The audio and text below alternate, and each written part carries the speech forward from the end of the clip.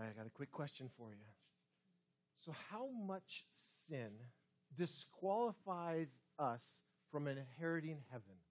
How much sin disqualifies you from inheriting heaven? I mean, think about it. Is it a trillion sins? What would you say? How much sin disqualifies you from inheriting heaven? Okay, so I hear a number, 1. All right, so I have a follow-up question then. This morning, how many of you believe that you will be inheriting heaven? I want to show of hands. Let me see. How many of you believe you'll be inheriting heaven? All right, so I need some clarification here.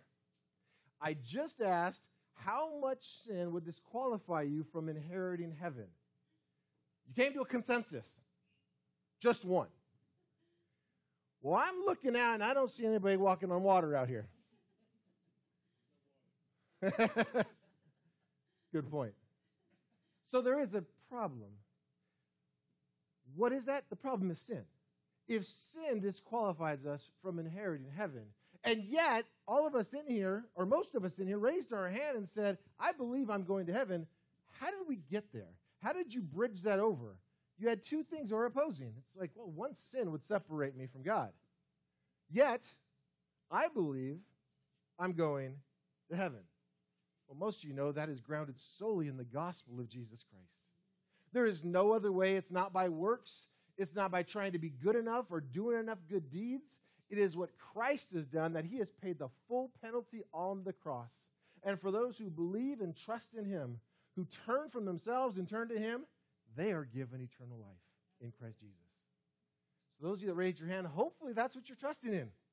And hopefully that's the reason why you have this issue of, we're all sinners in here. We all have fallen short of the glory of God. But for those who have trusted in Christ, there's forgiveness. This morning I want to share a sermon with you called Christ Shines in the Darkness. Christ shines in the darkness. We're going to continue in our text in John chapter 13 this morning. As you open up your Bibles to John chapter 13, I'll remind you of the context of where we're at in John chapter 13. We were there last week. And most likely, there'll be a lot more Sundays where we're in the same exact context. Jesus is in the upper room with his disciples. It's the night that's referred to as the Last Supper or the upper room discourse. It's the night before Jesus' crucifixion. Literally a matter of hours before Jesus is hung on a cross where he will die as an innocent man for guilty sinners. We're hours away from that in our context this morning. We're days before he'll demonstrate his power over sin and death by rising from the dead. And it's in this upper room that Jesus is reclining at table with all of his disciples. If you were with us last week, Jesus had washed the feet of the disciples, demonstrating a life of humility and holiness. And then he said at the end of that, if you know these things, blessed are you if you do them. Talking about a life of holiness, a life of humility. And we pick up in this context this morning in verse 18. I'll read through the end of the chapter if you want to follow along this morning. Beginning in verse 18, Jesus says, I'm not speaking of all of you. I know whom I have chosen, but the scripture will be fulfilled. He who ate my bread has lifted his heel against me. I am telling you this now before it takes place, that when it does take place, you may believe that I am he. Truly, truly, I say to you, whoever receives the one I send receives me, and whoever receives me receives the one who sent me. After saying these things, Jesus was troubled in his spirit and testified, truly, truly, I say to you, one of you will betray me. The disciples looked at one another, uncertain of whom he spoke. One of his disciples, whom Jesus loved, was reclining at table at Jesus' side. So Simon Peter motioned to him to ask Jesus of whom he was speaking. So that disciple, leaning back against Jesus, said to him, Lord, who is it? Jesus answered, it is he to whom I will give this morsel of bread when I have dipped it. So when he had dipped the morsel, he gave it to Judas, the son of Simon Iscariot. Then after he had taken the morsel, Satan entered into him. Jesus said to him, what you are going to do, do quickly.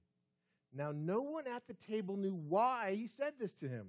Some thought that because Judas had the money bag, Jesus was telling him, buy what we need for the feast, or that he should give something to the poor. So after receiving the morsel of bread, he immediately went out, and it was night. When he had gone out, Jesus said, now is the Son of Man glorified, and God is glorified in him. If God is glorified in him, God will also glorify him in himself, and glorify him at once. Little children, yet a little while I am with you. You will seek me. And just as I said to the Jews, so now I also say to you, where I am going, you cannot come. A new commandment I give to you, that you love one another just as I have loved you. You also are to love one another.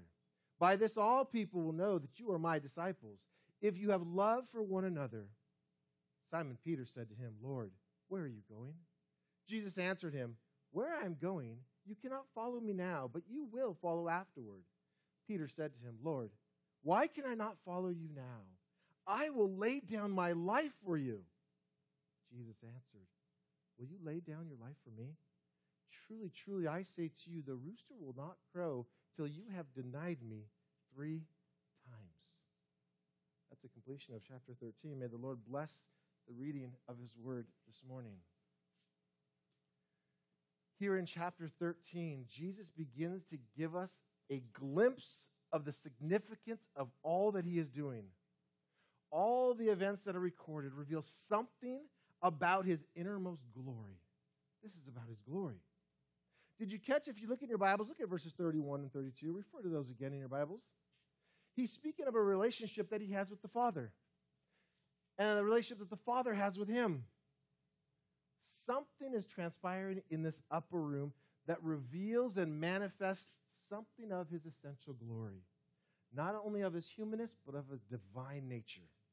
Look at verses 31 and 32. He says, now it is the Son of Man glorified, and God is glorified in him. If God is glorified in him, God will also glorify him in himself and glorify him at once. What word, church? Come on. Do you see over and over again? Must mean something, right? 5 times in that short statement, you're glorified, glorified, glorified, over and over and over again. We see Jesus is glorified. God the Father is glorified in the Son. The Father is glorified. The Son is glorified in the Father, and the Father in the Son. He goes over, back and forth. Why all this? Because they are one. And this is about the glory of God. Later on, Jesus will pray in John chapter 17. And as he prays to the Father, he'll say in John chapter 17, verse 4, I glorified you on earth, having accomplished the work that you gave me to do. Jesus is here fulfilling all that Scripture had said about the one who would be the suffering servant, the one who would give their lives for others. This is Jesus. And not that that's not amazing enough, but he goes on in this passage, and he's speaking about the glory of God, the radiance of God that's going to shine during this time. But here is the interesting part. The background, what's going on behind the scenes and in front, not behind the scenes, but going on at the time, is you have Judas's betrayal at hand. Jesus is predicting that. And on the other end of it, you've got Peter's denial. Jesus predicting Peter's denial. They're like bookends. In the middle, Jesus is talking about this is all about the glory of me, the glory of the Father. And on one end, he's predicting Judas's betrayal. The other end, he's predicting Peter's denial. You go, what in the world does that have to do with this? I believe it's very intentional the way that John has put this in here. The way he's combined these words of what's going on. He's painting a dark backdrop so that Christ can shine. There's a dark backdrop here. Think about it this way. If you've ever gone jewelry shopping, which I'm sure some of you have, I know Pastor Manny has recently, and as you go jewelry shopping, the jeweler might come out with a little bag of expensive goods. And they might take some tweezers, some angled tweezers, and pull them out and show you what's in there. And it's a diamond. And that diamond might shine, it might sparkle and look real good, and they go, but wait. And then they get out a black canvas, and they put that diamond before that black canvas. And what happens to that diamond? Everything. You see the absolute beauty of that diamond. when it has that black canvas behind it, it shines. That's why if you ever bought a ring, you get a little box, and there's usually black velvet in there. It's to make that treasure shine in there. Much in the same way, Christ is the greatest treasure. So you put a backdrop behind him of black and darkness, and his radiance. He shines in front of it. So that's what we're going to see this morning. We're going to see this dark backdrop, and we're going to see Christ shining. And what we're going to look at is we're going to look at the story of Judas and also the story of Peter. And they're going to paint this dark backdrop for us this morning. We're going to put them side by side so we can compare and contrast them this morning. And when we do this, some immediate questions come to mind. Here's the first one. We'll ask ourselves, how can I be sure that I'm not a Judas? How can I be sure that I'm not a Judas? Another question is, how can I be sure that I'm not a Peter? Another question I might ask this morning is, what's more dangerous, being Judas or being Peter? And lastly, what does all this have to do with Christ's glory being on display? What does it have to do with Christ's glory? Let's first this morning consider Judas. So if you have your Bibles open, we're going to start in verse 18, and we're going to look at Judas this morning. So looking at the story of Judas, starting in verse 18, Jesus says, I'm not speaking of all of you. I know whom I have chosen. Guess whom he has not chosen? Judas. He says, but the scripture will be fulfilled. He who ate my bread has lifted his heel against me. That's interesting. He's quoting Psalm 41, verse 9. David wrote of this about one of his closest counselors who turned on him and went and sided with his son Absalom. He betrayed him. And what it spoke of him was that just this, the one who ate my bread has lifted his heel against me. Jesus is quoting Psalm 41. By the way, you know what happened to that counselor? After he betrayed David, he went and hung himself. Some of you know the story of Judas. There's a lot here. We continue in the text this morning, verse 19. Jesus says, I'm telling you this now, before it takes place, that when it does take place, you may believe that I am, is what it really says, that I am. Again, he is one. He is God. He's purposely saying this. He's saying, you're just going to come to your remembrance of what I said, and you're going to go, surely this man was God.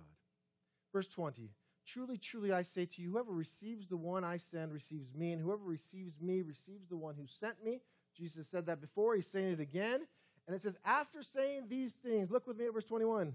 After saying these things, Jesus was troubled in his spirit. Just last chapter, chapter 12, verse 27, when the time had come, the hour had come, Jesus was troubled in his spirit.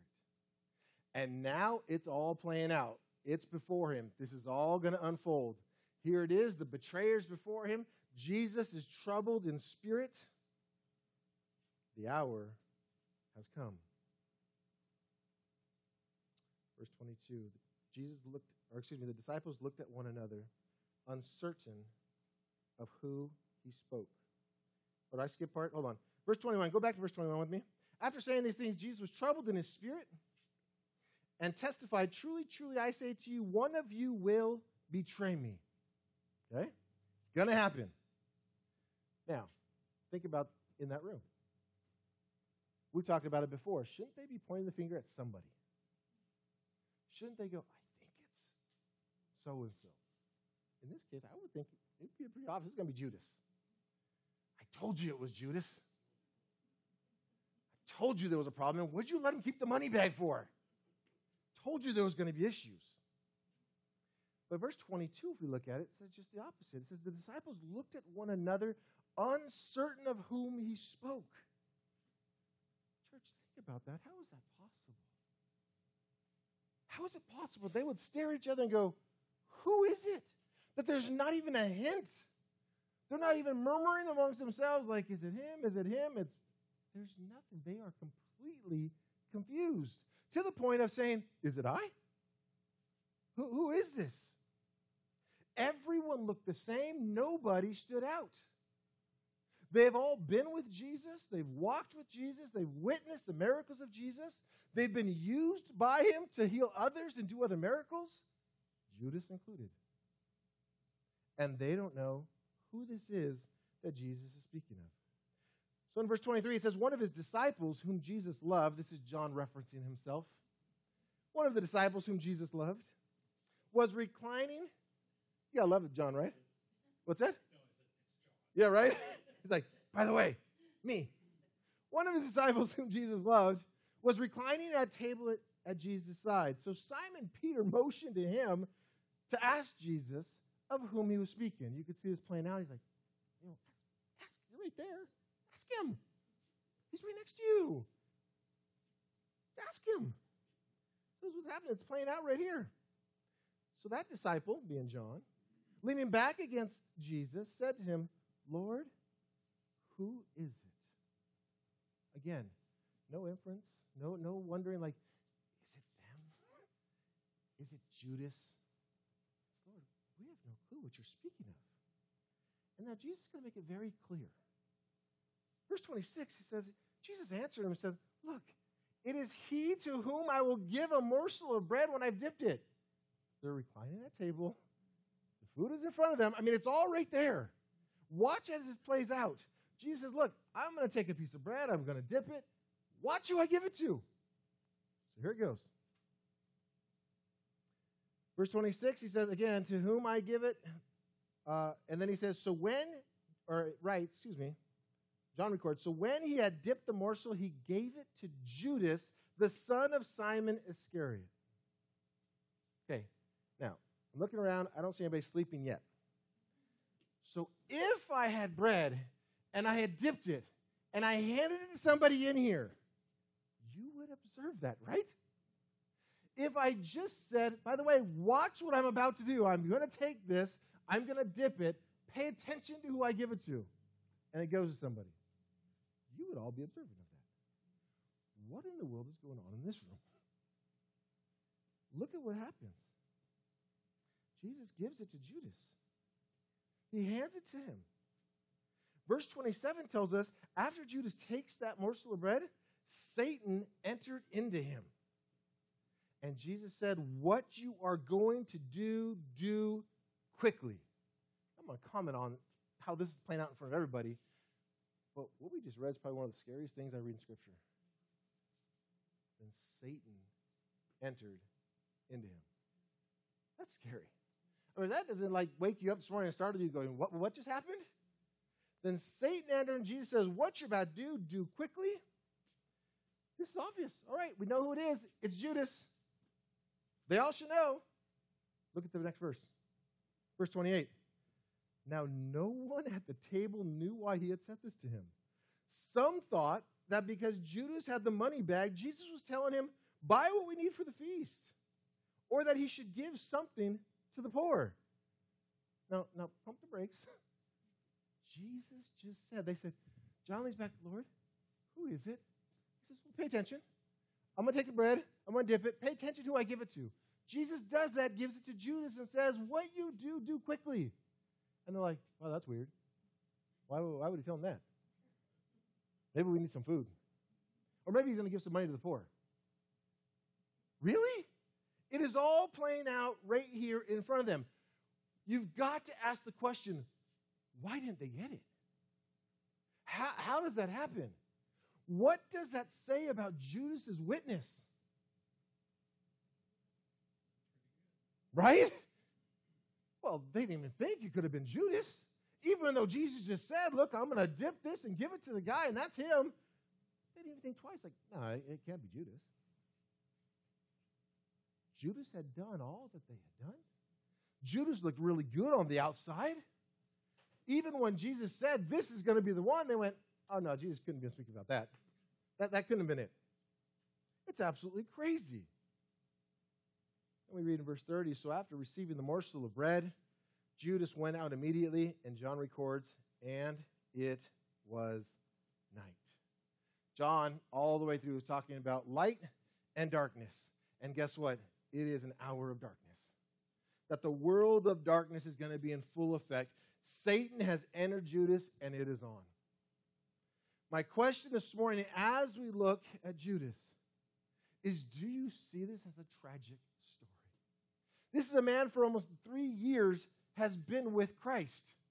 He has seen the miracles of Christ. He's performed miracles in Christ's name. And yet, he's so far away. Not just far away, but self-serving, and now being used by Satan. Satan has entered him, and he's moving on. It is a tragic ending for Judas. Judas will go, and there will be some remorse, but it will be a worldly remorse. When he realizes I have betrayed an innocent man, it's not, let me repent and turn back, but let me do the most selfish act of all and take my own life. That's Judas's end. Church, I see this as a complete tragedy. To be face to face with Christ, to know the truth of Christ, to know the claims of Christ, who Christ himself would say, if you do not believe in me, you will die in your sins. He says, I am the way, the truth, and life, and no one comes to me except through the Father. Jesus has claimed he is the way. And here Judas has experienced it, he's seen it, and yet his end is completely tragic. That's one side of the bookend. Judas. The prediction of the betrayal of Judas. But then we have another bookend on the other side where Jesus talks about all this glory. And we have Peter. Let's look in verses 33 through 38. Jesus continues in this text.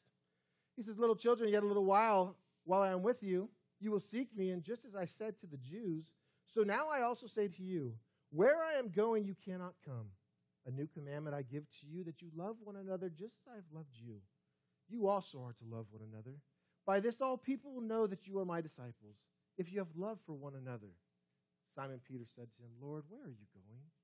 Jesus answered him, where I am going, you cannot follow me now, but you will follow afterward. And Peter said to him, Lord, why can I not follow you? I will lay down my life for you. And Jesus answered, will you lay down your life for me? Truly, truly, I say to you, the rooster will not crow till you have denied me 3 times.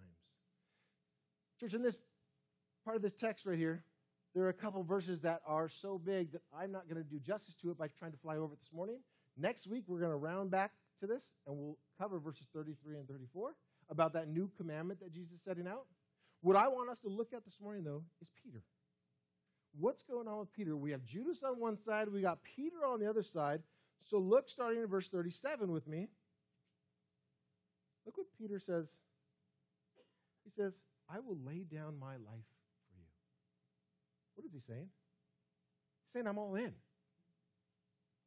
Another gospel says, he says, well, whether I go to prison or have to give my life, he's all in. Do you think he meant it? Or do you think he's just trying to elevate some words to impress Jesus? Absolutely, I think he meant it. I think he felt it like, I'm all in. He was completely confident that there is no way that I'm going to do anything except be by your side. He certainly felt it. He wasn't lying. He wasn't facing him saying, let me make something up. He, in his heart and his mind, he was ready to die for Christ if that's what was required of him.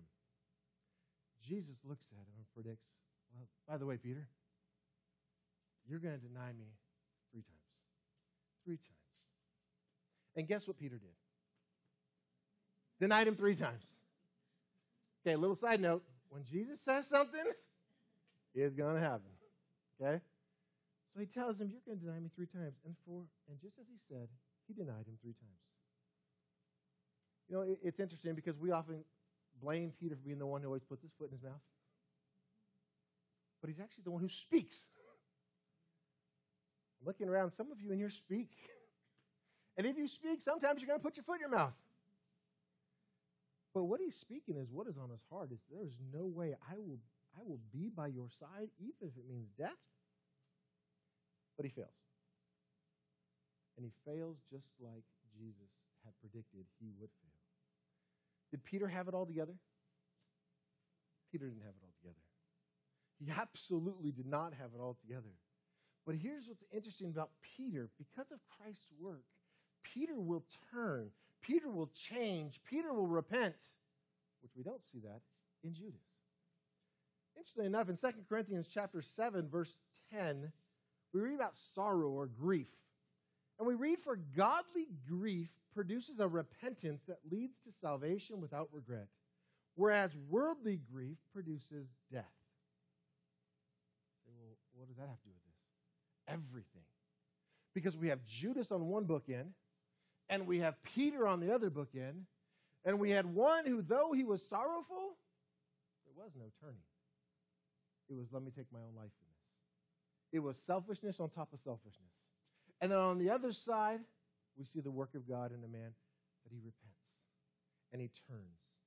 Repentance is not just saying, God, I'm sorry. It's allowing the Spirit to work in you that produces fruit of repentance. It's going the other direction. Open up the book of Acts. Don't do it right now, but as you do, what do you see Peter doing? Opening his mouth.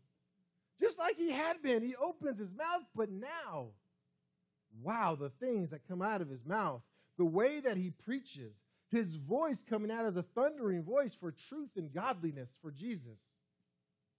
Even when he was imprisoned, Peter would say, we must obey God rather than men. Something had changed. Now, Peter still didn't have it all together. As you go through the New Testament, Peter still makes blunders. He still has shortcomings. He still fails at times. He blows it time and time again. It's not just the 3 times that he denied Christ, but it continues on. But he's a man that now begins to be used by God. He's a man that has a new heart, new desires. Peter gets changed. So this morning, here's what I want to look at. What's the difference between Judas and Peter? Now, I've already said some of that. What's the difference between Judas on one side and Peter on the other? Imagine going back a couple thousand years. You're walking the Jerusalem streets, and that night you bump into these men. Judas had just gone, got his 30 pieces of silver. He's on his way. He's doing his thing. What would be the difference between those men that night? What's going on? I mean, we could say that they both pretty much abandoned Christ. Both men. But what's the difference between Judas and Peter? It's a great question. It's one that we need to think about. John is putting these 2 disciples side by side. And he's pointing out, look, you are either Judas or you're Peter. That's what he's saying. You're either Judas or you're Peter. We have to understand that this morning, that the reason he put these there is we're looking at this. There's both men who have failed. Both these men have fallen short before God. Both men in that moment abandoned Christ. So what is the difference? The difference is that Christ is shining in the darkness. The difference, church, is Christ. That's the difference. You know, when you look to scriptures, we had in a men's group this week, someone asked a question about a scenario in scripture and said, what does it mean for that person? And one of the guys said, well, what does it say about God? You know, this is about God. We so quickly want to know what does it say about us, but it's about God.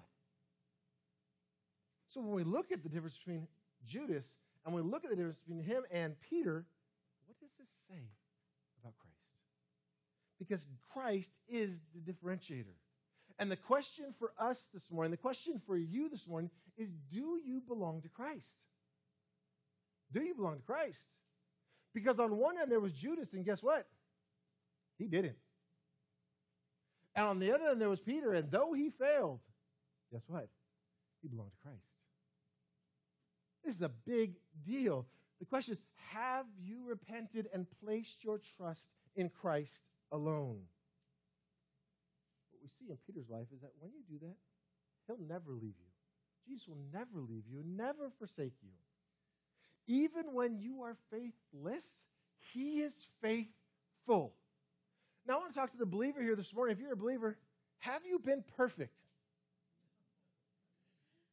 Do you know that's the requirement? To be perfect as your Father in heaven is perfect. But as a believer, I praise God that I am clothed in the righteousness of Christ, that he fulfilled the law on my behalf. And now that's my pursuit, is to walk in holiness. But do I fail? Absolutely. Before you get up and say, the pastor just said he fails, we got to go to another church. He who is without sin, cast the first stone. But the differentiator is Christ. If you are Christ, he will hold you fast. Let me share from a different gospel some other words that Jesus shared to Peter in that upper room that night. We read in Luke chapter 22, verses 31 and 32. Jesus looks at Simon Peter and he says, Simon, Simon, behold, Satan demanded to have you, that he might sift you like wheat. But I have prayed for you that your faith may not fail. And when you have turned again, strengthen your brothers. Now, when you read that, you'd be like, well, wait, what? What happened in that upper room that night? Jesus gave that morsel of bread to Judas, and then what happened? Satan entered into Judas. Jesus says, guess what, Simon Peter? He asked for you too. I'm just going to let you sit on that for a second. He asked for you too. What was the difference between Judas and Peter? Jesus. Jesus was the difference. Jesus interceded. Jesus prayed that his faith may not fail. This is crazy. Jesus is the one that sustained Peter. It wasn't it wasn't Peter's great work of, oh, look at me and look how strong I am and look how great I'm doing. It was Jesus who was interceding for him. It was Christ. Jesus shined in the darkness and brought Peter through. So again, are you Judas or are you Peter? Both of them failed, but one had Christ. It wasn't in Peter's own strength that he persevered. It was through Christ. Christ is the only defining line between the two. Judas not being Christ. Judas was about himself, self-promotion, how much he could benefit from the relationship. Judas looked so good amongst everybody else, doing everything they did. They even trusted him with the money bag. Think about it. He looked really good on the outside. He looked really holy on the outside. But he did not have Christ. On the flip side, we look at Peter, who we say Peter was sometimes such a fool. Such a fool. But guess what? As a fool, he was Christ. The differentiator was Christ. His heart had been transformed. His desires were made new. He was given the gift of repentance and faith. So again, the question is, are you Christ? Are you Christ? Hopefully by this point in your life, you have realized, I am going to fail. There are going to be times of failure in my life. Are you Christ? Is he there to hold you fast? Have you come to Christ? Have you received him as Lord and Savior? Have you gently trusted him? Turn from your own path and turn to him. I'm not talking about an agreement with the facts. That was Judas. If there was Jeopardy 2,000 years ago, Judas would have got all the questions right about Jesus. He saw everything. It's not about the head knowledge. It's about transformation. Here's the reality for us believers, though at times our faith might be shaky. Nothing can snatch you out of the hands of Jesus. You are secure in Christ. That's great hope. That's great hope. I don't need to raise my hand or say a sinner's prayer again or ask Jesus into my heart. None of those things are biblical. Have you come to him? And pursue him. And know that you are his. Let him work in you and through you for his glory. There might be some of us in here this morning who go, I have not come to Christ. I know about him. I know the gospel. I know the words of Jesus, much like Judas. And I'm trying to clean my life up on my own. I'm trying to look better. You're not going to look better than Judas. Judas had all the disciples fooled. But you know who he didn't fool? God. And you can do all the work on the outside, clean yourself up and speak the Christianese language and God bless you and hallelujah and everything else. But if you don't have Christ, you're going to be just like Judas. Christ is the differentiator. You need to come to Christ. You must receive him as Lord and Savior. And if you have not done that, I plead with you, why not? Come now. Receive him. Again, looking at Judas and learning from Judas's life, all the works, all the effort means nothing. What does it matter if you gain the whole world and lose your own soul, Jesus would say. Christ is our only hope. Believer, know that he will hold you fast. When there are times that are shaky, Christ will hold you fast. Unbeliever, you need Jesus. You need to receive him and turn to him, submit to him as Lord. Let's pray together.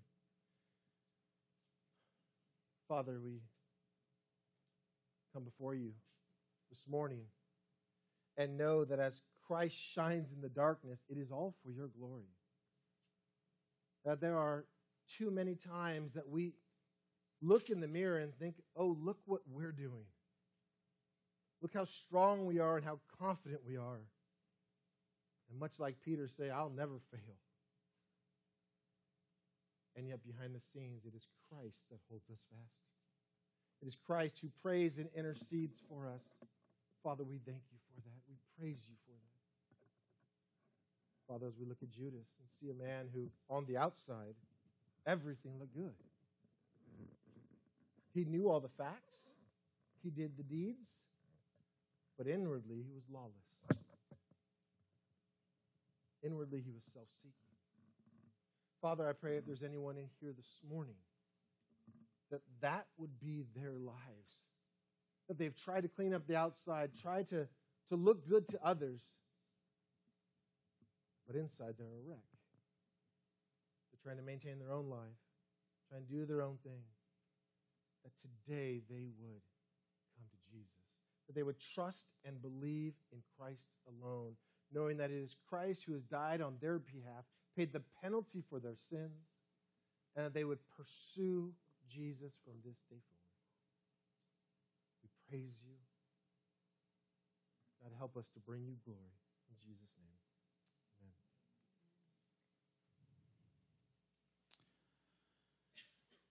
Would you please stand as we close?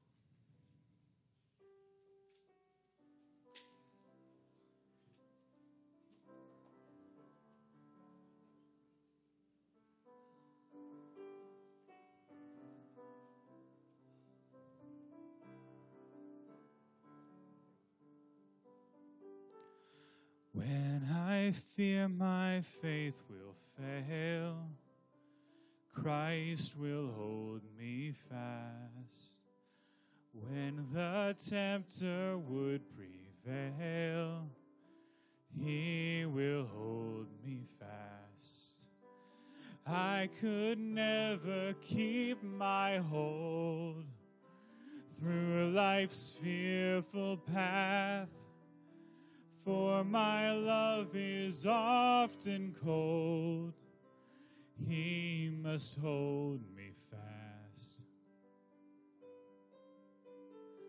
He will hold me fast. Yes, he will hold me fast. For my Savior loves me so. He will hold me fast. Those he saves are his delight. Christ will hold me fast. Precious in his holy sight, he will hold me fast. He'll not let my soul be lost. His promises shall last. Bought by him at such a cost, he will hold me fast. He will hold me fast. Yes, he will hold me fast. For my Savior loves me so. He will hold me fast.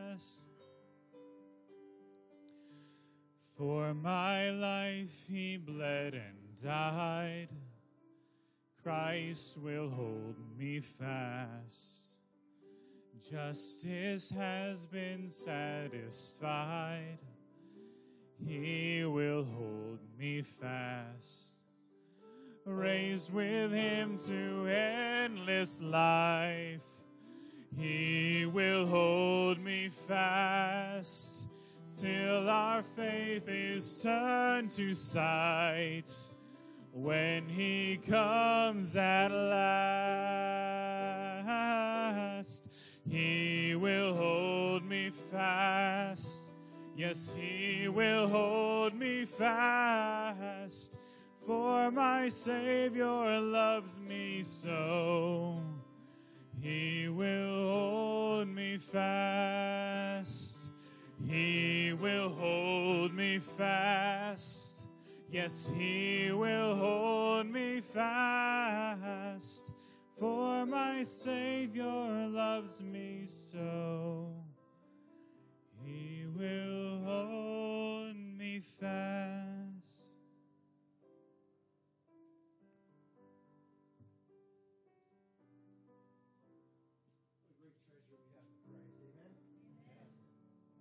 What great security, what great hope we have in Jesus Christ. If today the Spirit has drawn you unto Christ and you have questions about where do I go from here, how do I press forward in the faith, I'd love to speak to you after the service. Pastor Manny in the back would also love to talk to you.